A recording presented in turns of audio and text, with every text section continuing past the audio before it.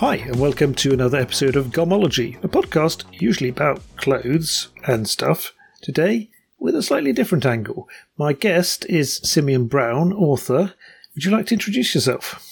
Well, yeah, sure. I mean, my name is Simeon Brown. I am the author of a book called Get Rich or Lie Trying, Ambition and Deceit in the New Influencer Economy. I'm also a correspondent on Channel 4 News and, thankfully, a guest on this great podcast too.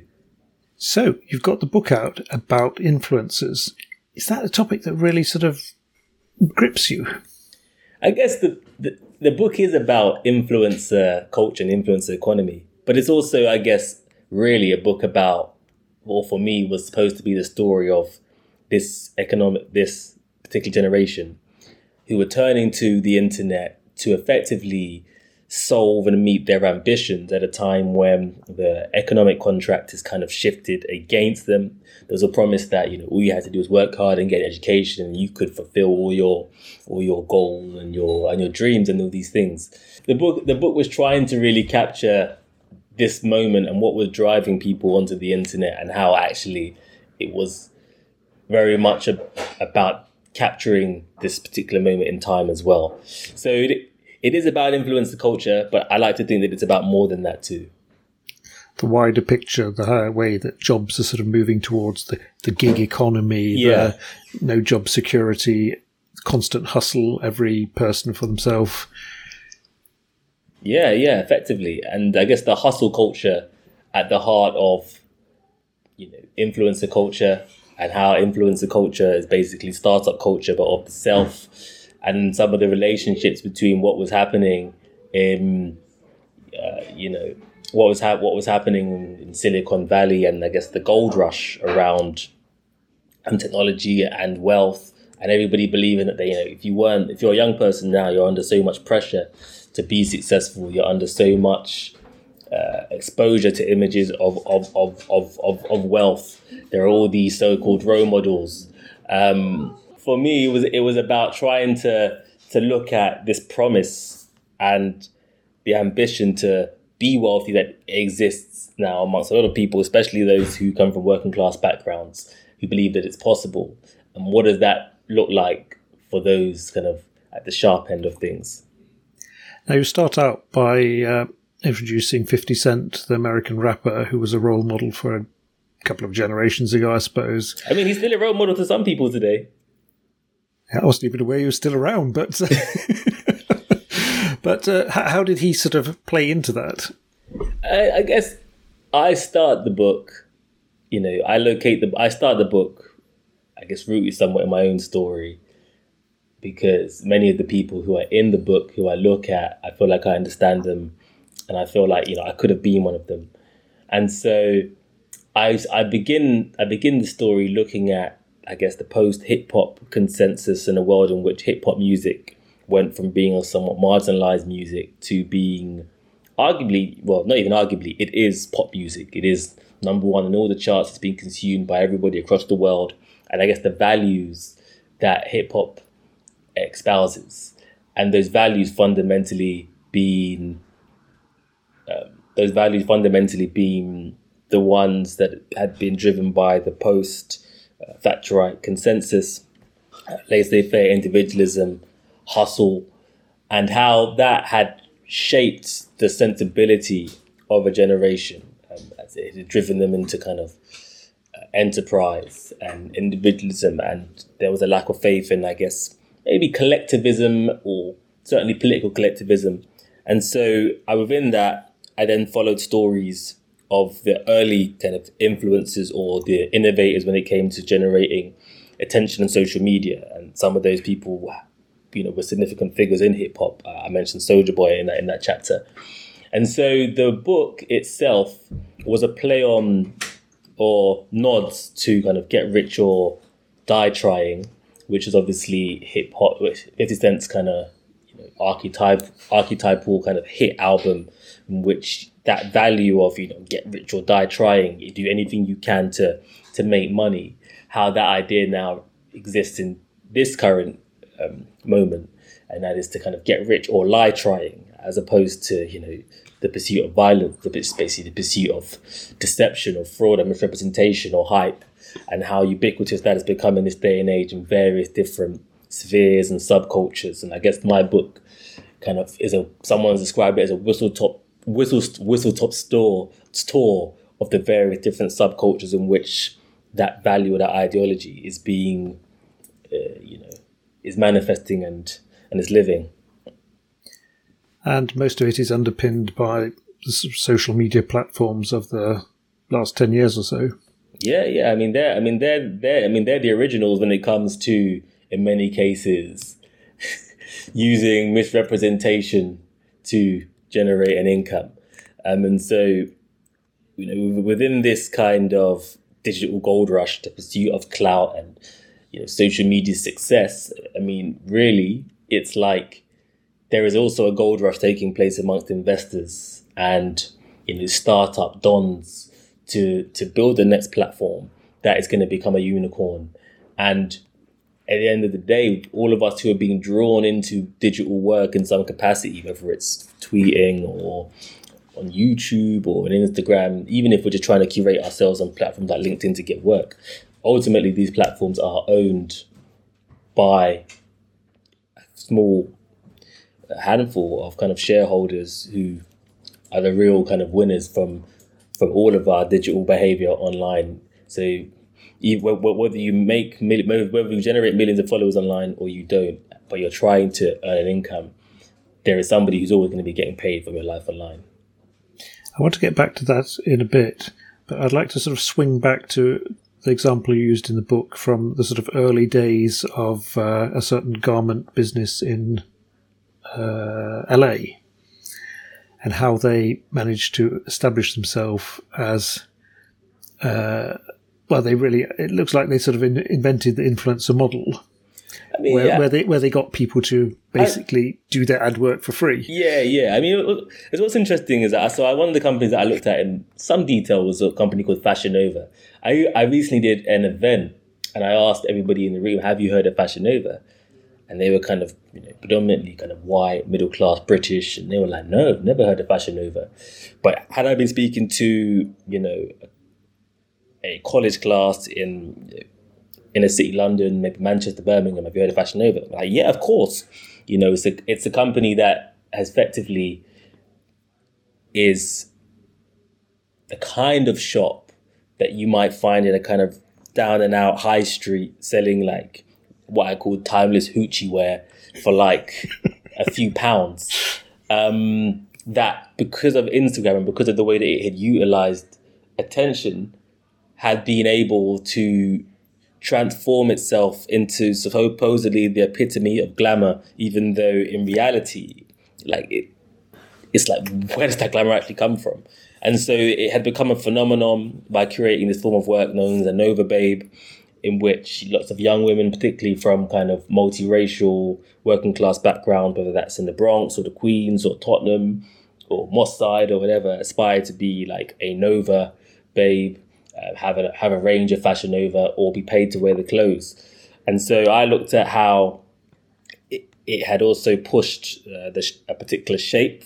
So the Kim Kardashian kind of BBL, Brazilian butt lift shape, super kind of curvaceous, which is created by one of the most dangerous forms of surgery that you can have, and how the Nova Babe had been instrumental in that shape proliferating as a form of work was one of the ways that it had grown, and how the way that the company had grown was by incentivizing or encouraging young women to buy their clothes, to promote it for free, tag them in the clothes in the hope that they might get a deal with Fashion Nova.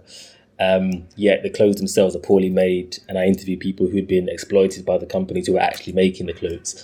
And so it's just an example, I guess, of the kind of possibilities or power of social media and this form of work in effectively repackaging kind of glitter as gold, which is happening on an industrial scale across the digital world at the moment, whether it's Fashion Nova or whether it's NFTs or whether it's crypto.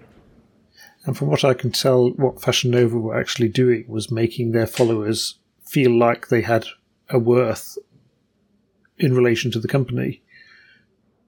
Yeah. I mean, the Nova Babe became like a phenomenon, and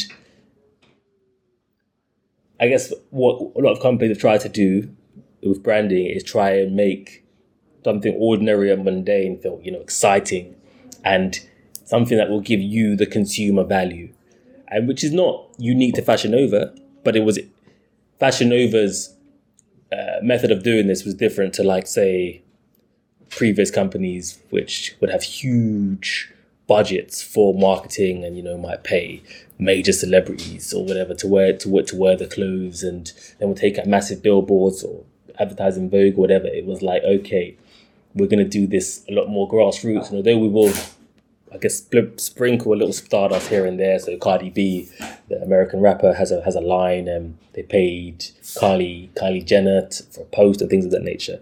It is also happening at a far more grassroots level for just ordinary young women being encouraged, and being encouraged and being kind of sprinkled with free clothing here, once they've reached a certain level, and it effectively was able to bypass, I guess, mainstream media to create that hype, and within that kind of show people, what, you can make an income as an Instagram IG baddie.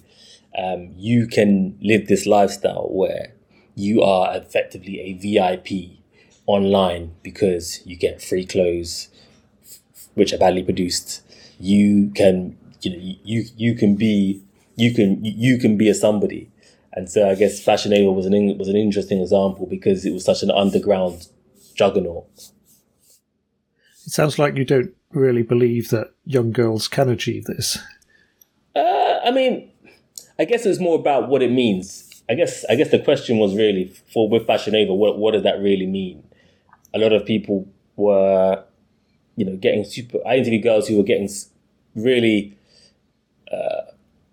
invasive surgeries and procedures, and they were saying, the dream is to be a Nova Babe. The dream is to get a brand deal with Fashion Nova or PLT.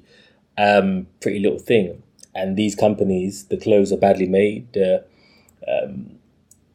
exploitation in their supply chains, and fundamentally the pay, unless you're like a superstar, isn't that great. And in many cases, people are buying the clothes in the aim of hoping that they can tag them to get their attention so that they can be reposted and then they can eventually pay by the companies. So it's like, on a kind of mass level, it's not like we're talking about an exquisite designer whose designs are like super dope, or the quality of the clothes is great. It's not like we're talking about, fashion which is actually adding value here. You're looking at the manufacturing of kind of hype to support, poorly made clothes, and the footprint of fast fashion we know, has real harmful impacts on the economy, and that's even before you look at the psychological impact of fast fashion and switching clothes quickly and then having to look a certain way and then not putting things on the internet more than once, and then the surgeries and all of these things which have another different kind of social and cultural impact. But some people are making money online as influencers, building up substantial followings, and they're getting a sense of self-worth from that. So that, it's I guess it's like it's a double-edged sword.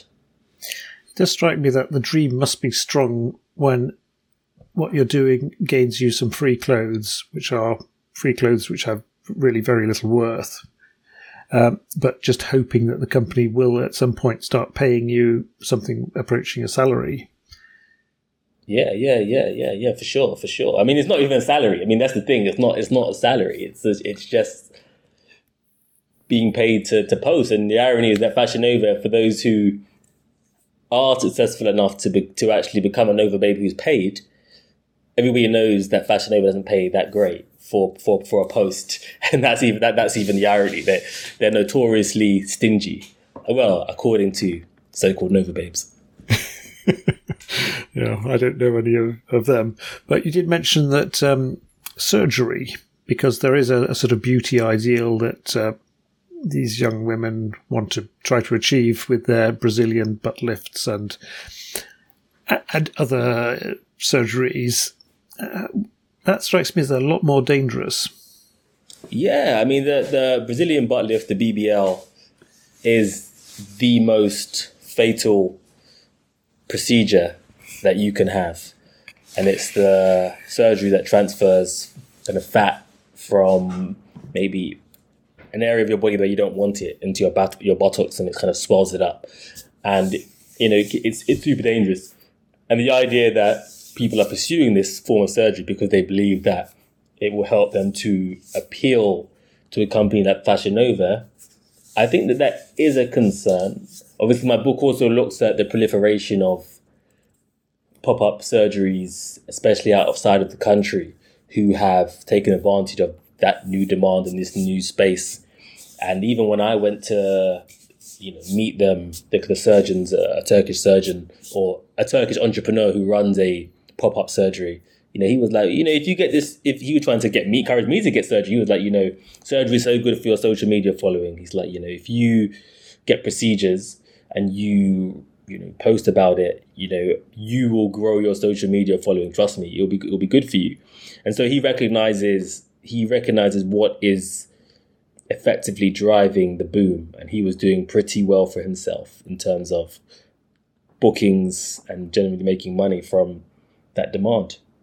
So these young girls who are basically not wealthy but trying to become celebrities, were also then having low price surgery to make themselves more popular, and becoming sort of surgical influencers as well. In a way, yes. Yeah. And it was another kind of, I guess some of them saw it as another form of content. People would be Googling BBL and they'll come to their videos, and that in itself becomes a form of income. They were linking them to their surgeons. There were all kinds of incentives for them that they were being rewarded for by the surgeons. And so surgery influencer actually is a very accurate term. That is chilling. And also these looks, they sort of go in cycles like fashion as well. So I had never heard of the Brazilian butt lift before I read your book. Okay, interesting. This was quite startling. But that is obviously something that is popular now. Yeah. But maybe not so in 2 years. I mean, what do you do then? Well, I'll let you know my second book. But I'm joking. Yeah, I mean, it's interesting. I mean, there's been some talk now that the more extreme element of that shape, the demands of that is shifting. So some of the people who've had those surgeries are downsizing those shapes. So they're reducing the amount of sorry, 1 second. Yeah. So they're just reducing the volume of fat in their behind and things of that nature. So they're actually changing their shape as the trending shape shifts. We did mention who's actually making money out of this, and it sounds to me like in this case as well, it's surgeons or the people connecting surgeons to young girls who are actually the ones making money. That again, the people trying to be influencers probably aren't making anything at all much. Well, I guess it varies, right? We're talking about how many people make money. Obviously, the surgeons are guaranteed to make money. The successful companies are guaranteed to make money. The people at the top of the subculture, the Kardashians, and even people in the stratas beneath that, they're making money. And also, I guess it's about the other ways in which people who enter this space then begin to commodify themselves and their shape. So some of the girls that I interviewed who got the BBL shape, their ambition obviously is to be a Nova Babe and to be successful online in the various ways that looks like. Some of them are making money on OnlyFans now. And so they see sex work as a stepping stone to earning an income whilst the career that they really hope for takes off, making money on OnlyFans, and kind of, I guess, sex work adjacent based forms of labor. So it's like, the question really is, what is it that people want? What is it that these platforms and these companies promise? Then what are they doing? Then in reality, what are most people then going through? And then there's also the impact of these things. So some of the young women that I interviewed, some of them who didn't even make the book, they were saying that, having procedures that actually were botched left them super psychologically kind of scarred and harmed, questioned their self-worth, made them feel embarrassed. And then it was like they had pursued this shape following the ambitions that my book had kind of touched on, and it just hadn't worked out, and then there was a cost. So, I mean, there are no absolutes in terms of the outcomes, and I guess that's a part of the story, what the promise is and what the reality is for most people, because you always have outliers, and those who succeed will always be narrow. But in this kind of space, the cost of losing are quite high. So in another world, maybe, for example, you want to be a lawyer, you go and get a law degree. Maybe you apply to a chambers to become a barrister. Let's say you're not accepted into a chamber. You've done your law degree. Maybe you change career. Maybe you do a form of law that you don't want to do. But overall, the cost of not making it, what is that? In this realm, you pursue a BBL because you're trying to get a deal with Fashion Nova, you're trying to grow your social media following. If you don't make that, what is the cost? Potentially botched surgery, potentially feeling like you're pressured to maybe do a form of work that you don't want to do, which has question marks over just how safe you are. The psychological impact of a botched surgery. And there's all these kind of other kind of aspects. And in the book, I interviewed a young girl who lost her nipple. She almost lost her entire breast. So it's like, what is the reality of that when so much of the promise of being able to make it online is heavily filtered? It's a sort of, that makes me sort of think back to 50 Cent and his, 9 bullets he was hit by, but then you've got this young woman trying to make it as a celebrity and almost loses her breast. I mean, there's a serious investment being put in here. I mean, it's no joke. Yeah. She definitely invests. Like, as she says in the book, I'm investing in myself. My parents don't understand this, but it's an investment. And for a lot of people, certainly in the US, and if you are completely open to how you make an income by commodifying your body in or through more sexual gaze, they would say that it might pay off. And in America, there's a whole realm of people getting BBLs with the aim of becoming big influencers or celebrities, and then working in strip clubs or doing sex work and making a good income from that. So it's like, and they see it as a stepping stone, and they see it as a form of investment. And in reality, that self-commodification and investing in an aesthetic that will get attention and punters, I mean, they would say that it is supposed to pay, and for some people it does pay.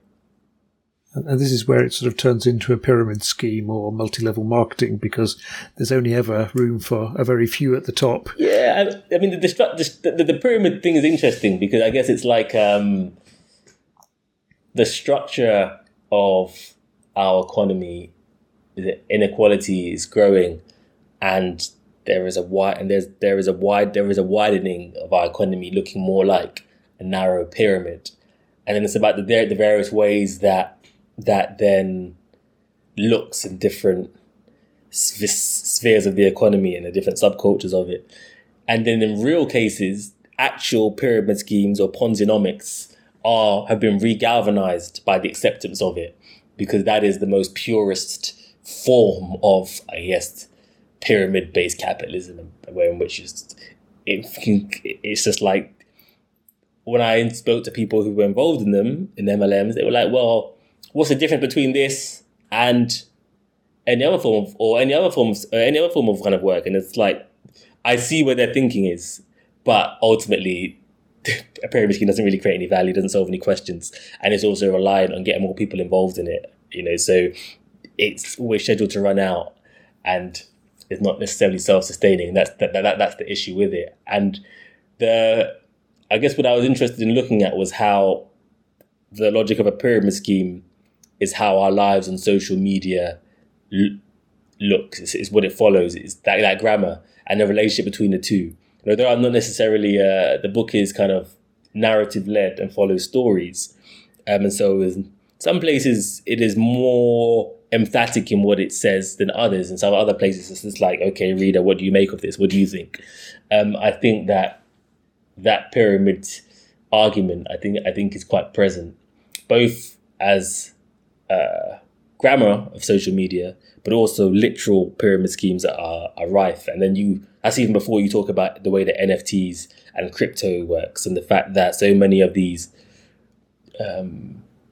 supposed innovations of Web3 actually are following the exact same logic of trying to see a transfer of wealth from late adopters to early adopters just by building hype and saying, well, these coins are going to be worth so much in the future. You have to invest. Don't miss out. Money, there's money to be made.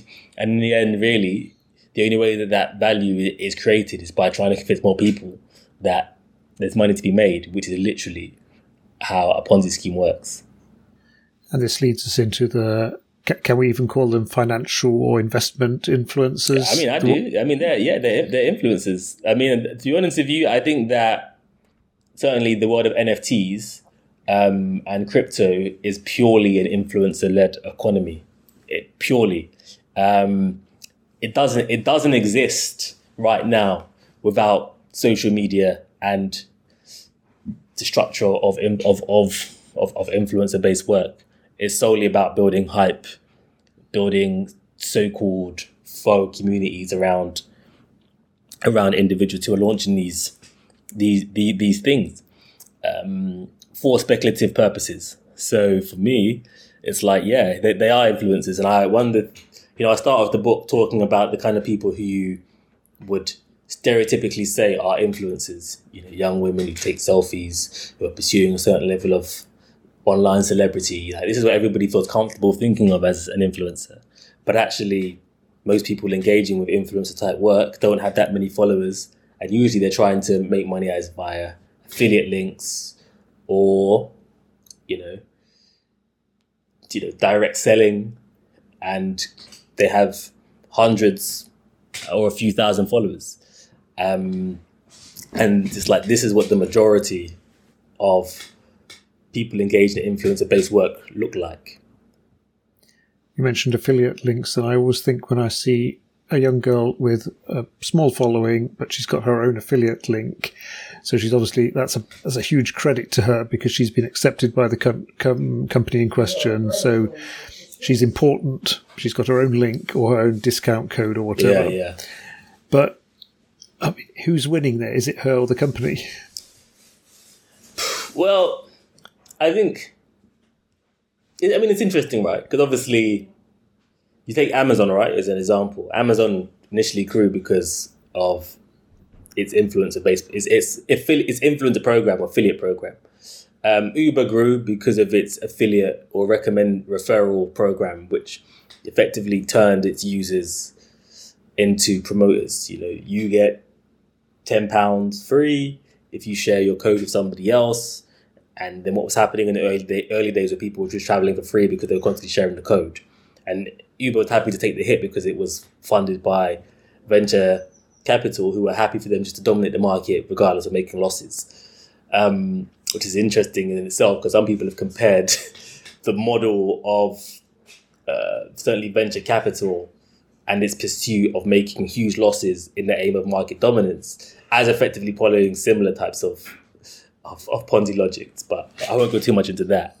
But anyway, so with affiliate links, it's like a huge industry, and people make a lot of money from it if they do it at a certain scale. Certainly, when I look at the world of dropshipping in my book, if those people are making a lot of money, but certainly on a micro level, where people don't have the same level of capital to do large scale affiliate based work, the incomes are not that vast, and they're very low. And certainly a lot of the MLM companies in which people are affiliates for, they're not making any money. They're not making the minimum wage. They're not making even half of the minimum wage. And then therefore the way that they have to make money is via subterfuge and recruiting people to do the same thing as them, which is a kind of a red flag. So I mean, the question is that it just varies. It just varies. But ultimately, whoever can get other people to work for free, those people will be making the most money.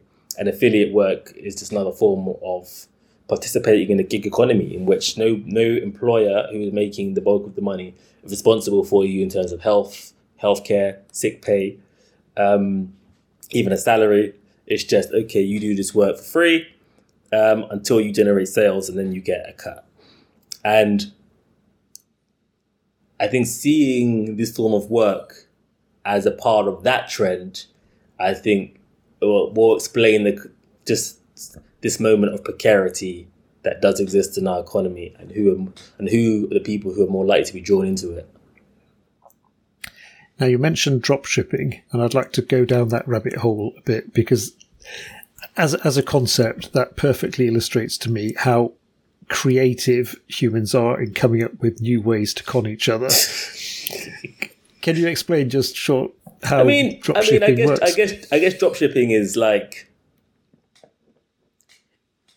one of the characters in my book who's making a lot of my dropshipping, he describes it as like scammy behavior, but not quite full con, but also quite reliant on subterfuge. And so dropshipping is where you basically set up a storefront and drive sales, but there is no business operation that you are responsible for. So you connect a digital storefront to a supplier, possibly in China, Bangladesh, somewhere across the world, and then they basically receive the orders, and then they eventually kind of post it out. That's assuming that it works well. And so the business operation, largely, you are quite removed from. You don't know if these things are going to go out. You don't really know. You might get some complaints if you have an email that is facing, but largely, whereas in a lot of businesses, you produce the stock. The stock comes to you. Then you post out the stock. You send it out. That business operation is removed. You're not doing any of that. You are solely there as a marketer for a company for a brand that you've created. So you create a brand, but not really a business. And so with dropshipping, if you can do it at scale, which basically means if you can spend loads of money on Facebook adverts, or if you can manufacture shares on Facebook, push in covert advertisements, and therefore you can guarantee clicks to your digital store and therefore sales, you can make a lot of money, but you probably have no control or handle on whether the goods that people are even ordering are arriving or being sent or getting there on time. And if the volume of sales is so high that you can't kind of cope with, if people email you like, I haven't got my goods, or I'm going to do chargebacks or whatever, you're not even really engaging with it, because that's not your priority. It's just basically ensuring that people buy some random product that you have no idea if they're going to get it or not. I suppose you just keep going until the amount of chargebacks reaches a level where your payment processor basically you get shut down. So companies like Spotify, they provide the software for this. Of course, if they receive certain complaints, your business can be shut down. So people a lot of the time in dropshipping, they just keep going until that happens. I'm sure there are some people who would say, "No, I'm a good dropshipper. I would never do that. I engage properly." But if you're a good dropshipper, get in touch with me. Let's see. But I guess it's about this. It's interesting because I guess increasingly a lot of companies are engaging in models of kind of outsourcing, And in many ways, that's kind of what dropshipping is. It's basically outsourcing your business and basically just focusing on the marketing. And that whole trend has been kind of covered in detail by books like No Logo. And so we're in a grand age where a lot of young people are just raised on a huge, I guess they're raised with a huge awareness of advertising and marketing and branding because they're constantly being plugged into it their whole life. And so dropshipping is something that seems to appeal to those skills. Like all you have to do is be great at branding and marketing, and that's it. The other aspects of business, which are the harder parts, logistics, dealing with suppliers, creating a great product. It's like, well, those things there are the things that nobody does, or certainly in that world, I should say, or qualify. There's another variant of that which I find quite baffling as well, where you will be offered a free product, but you have to pay shipping for it. Yes. And the product is always so cheap. Yeah. That their margin is really the shipping. So have you seen many dropshipping companies? I have seen a few. Did they reach out to you? Not... Well, I do actually get a few mails from people wanting to give me stuff, and then they want the shipping. Yes.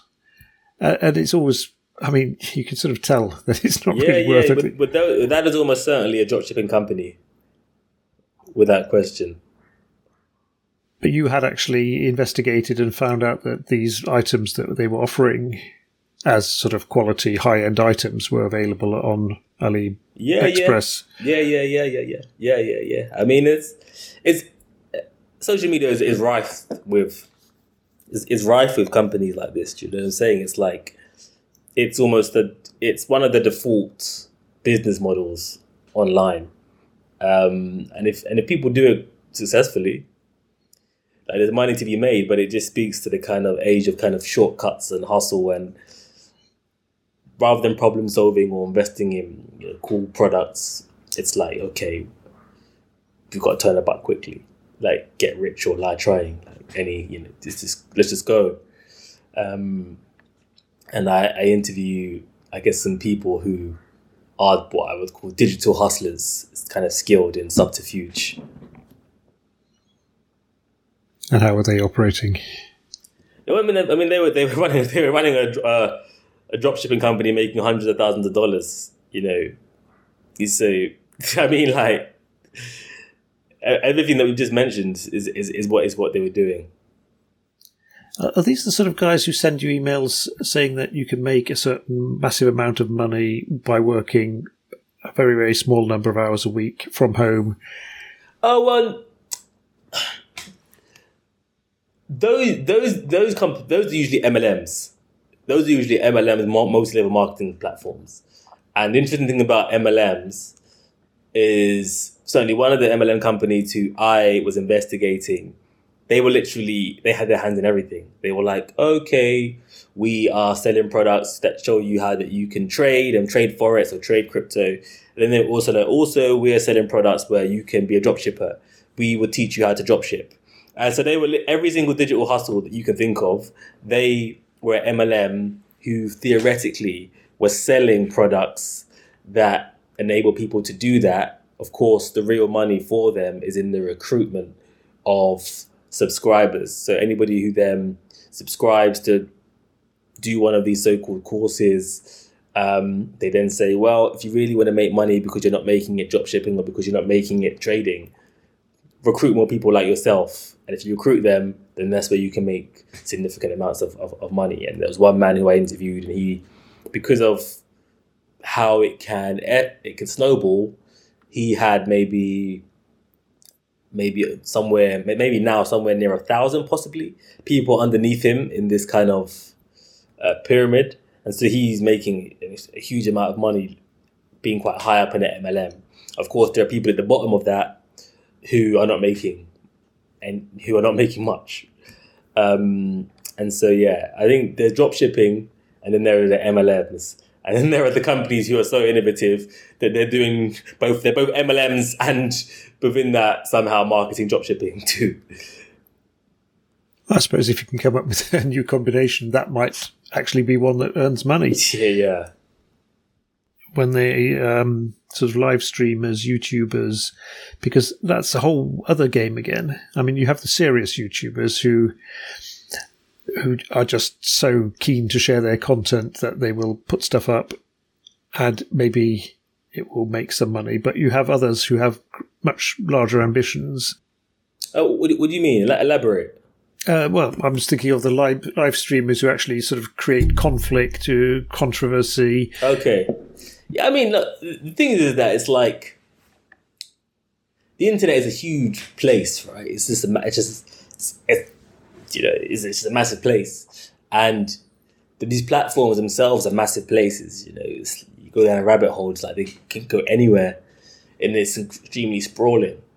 Even when someone says like, "Oh, they're a YouTuber," it's like, what does that even mean? It's like, it means you could be making content about gardening, you could be making content about crypto, you could be making content about something entirely, you could be making content about boxes, you could make content about something so mundane like lampposts, whatever.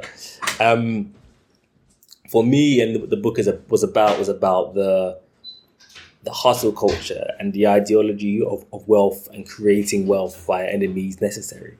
What that was an example of. And so and as well as the kind of new forms of work in which there are super exploitative behavior, and the new hierarchy that exists from people trying to grow their following via existing within the ecosystem of people with more followings than them. And that, I guess that's how anybody grows. So online, if you want more followers, then you just spend time courting or with those people with more followers. They tag you, you receive more followers, and so forth and so forth. And so then that in itself creates all kinds of weird incentives and kind of fiefdoms and things of that nature. So I guess in my book, I was looking at how a man who was down and out and had been homeless, how he basically ended up effectively earning an income as a digital worker on a live stream, being paid to be racially abused, and why that as a form of work was something that he was taking part in, because he basically spent a life in America doing low-waged work, not having a particular level of agency, and basically how this new form of work kind of compared. And within that, the questions about exploitation and also just the complexities of what it means to make an income courting attention online. And he was also involved in a group of people where there was sexual exploitation, and I mean, it sounded pretty nasty. I can't imagine who would sort of follow these guys. Yeah, I mean, it's an interesting one. Like, I tried to write very neutral. I wanted to raise questions, but not be overtly judgmental. That I think that was important. But I think even reading it back is something that people find quite a shocking chapter. But for the people who are in it, it's just so normal and mundane. And I think that is telling about the rewards and incentives of this time. Bring the cloth. It is strange that this everyone's hunting for more followers, and more followers is taken to mean more money. What is the link there, really? Because I follow some people, but I never pay them. Who's actually paying them? Well, I mean, monetization on the internet has been done by multiple ways.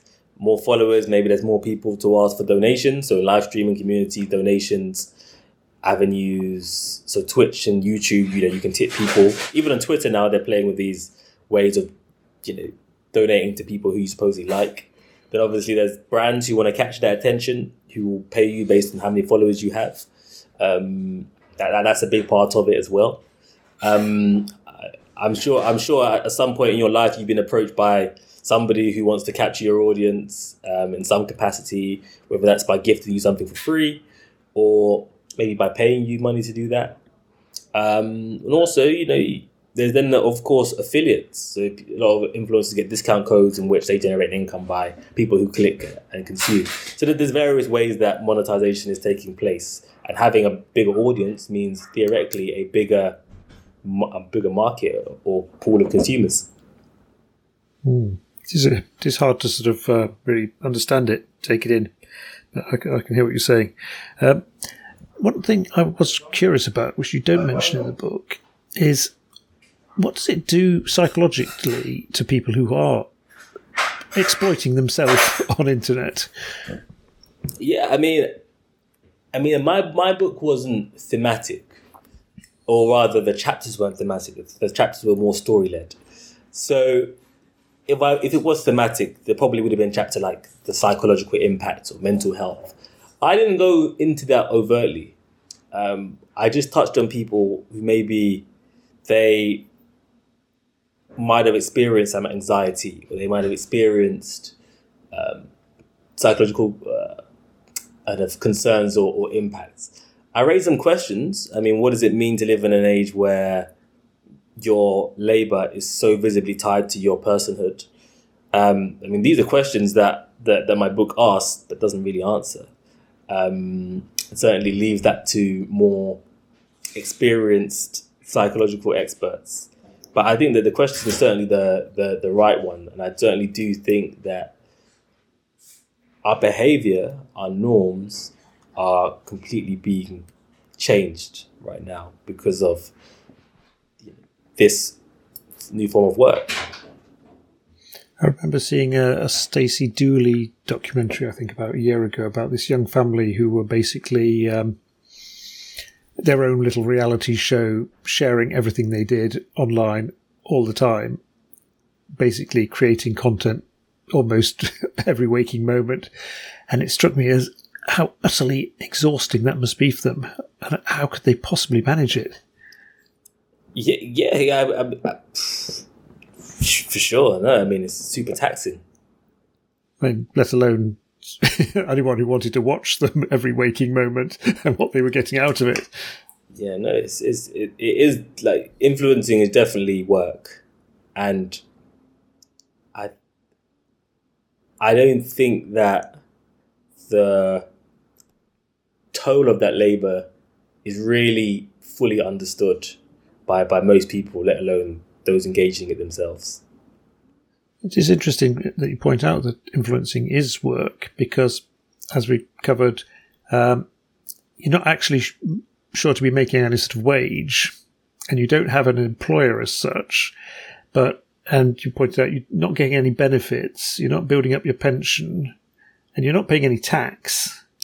Well, you're supposed to pay tax if you make money. So, I imagine a lot of it is going under the radar, though, at least for those that aren't top level. I mean, I'm sure that's the case for a lot of different types of workers, but they're supposed to pay tax. But I think that you're right on the other elements around things like pension, things like sick pay. Like, it's very much important to situate this form of work as gig economy based labor and being a part of a shift. And being a part of the shift, do you know what I'm saying? And so that does raise real kind of concerns to people who aren't making that much money. And then what do the possibilities in their own life look like? Simply because of the sheer hierarchy and inequality in that sphere, and why it is literally the free market and all its kind of inequalities really come to life. Now, the book's been out 3 weeks. It's very readable and enjoyable, and I imagine a lot of people who consider themselves influencers have jumped on it. Do you get the sense that the content is coming as a revelation for readers? I think some people. I mean, the thing is, as I've said, the internet is a big place.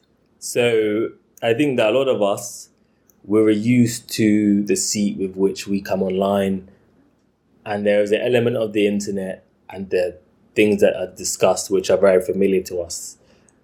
And there are other things going on which we're just completely oblivious to. And because of the variety in the book, there's something in there that will shock everyone. Even if only few people who literally surf the internet like, maybe internet or internet kind of culture reporters who are literally in every part of the internet, wading through it all. I think only maybe these kind of people would say that they're versed in most stuff. And even then, some of the stories in the book are quite shocking for the general palate.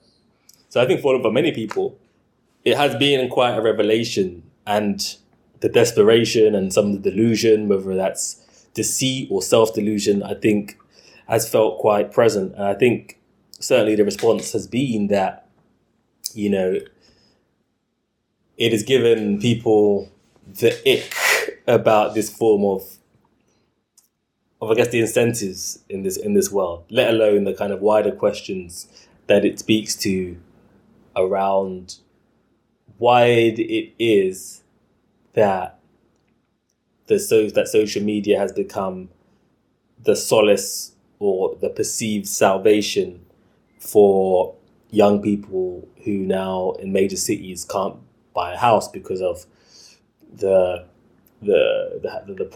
price of housing, because in real terms the real wages are down for kind of graduates over the past 10, 12 years compared to certainly people born in the 70s. And looking at how this moment in time, with the cost of living and the shift against people who were just unfortunate to be born in a time where the economic possibility for their lives have shifted.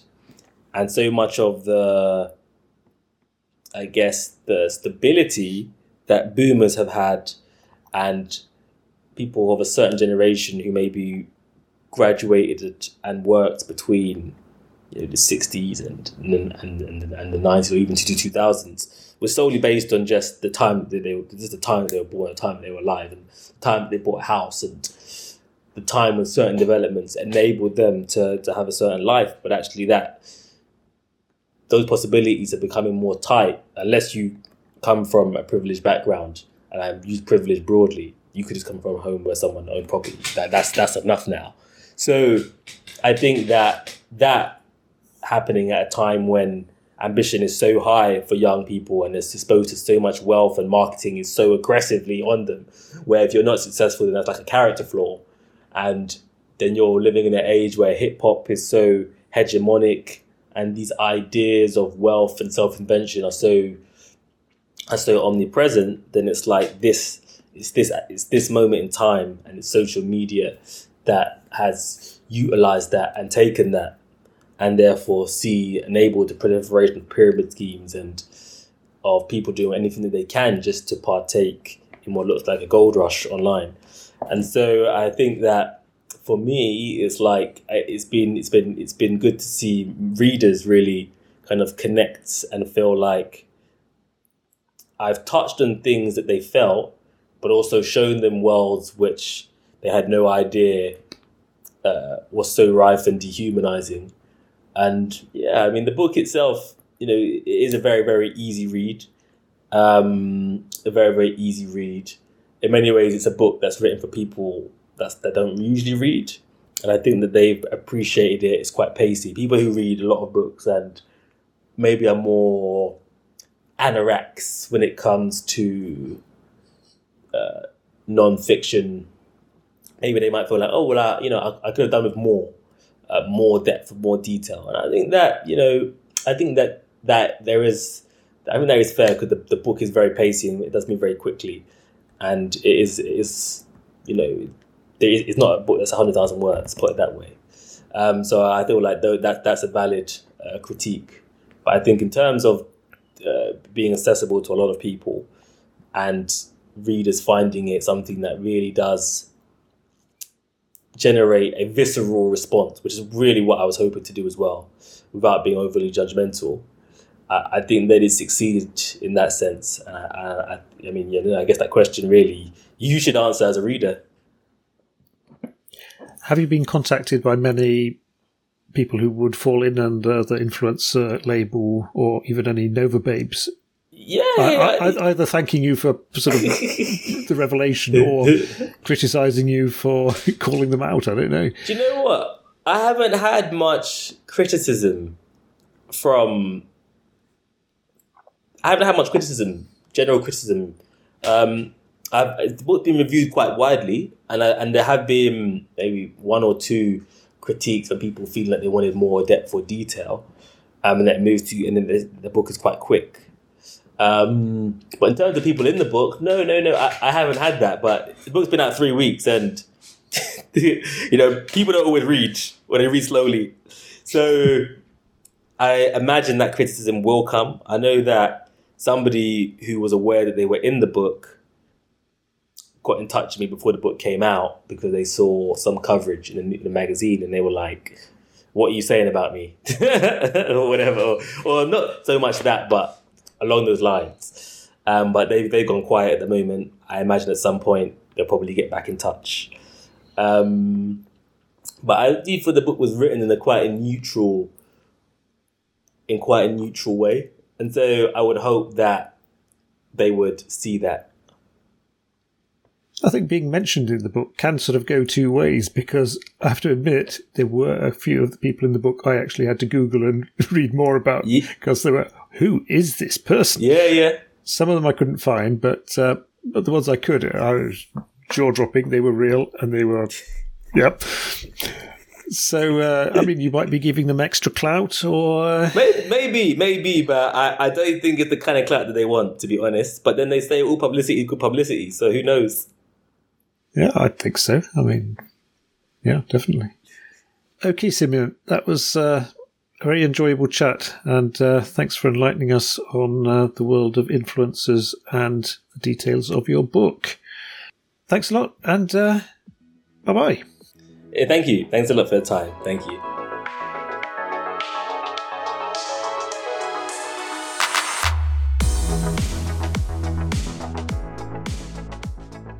And that's all for this week's episode of Garmology.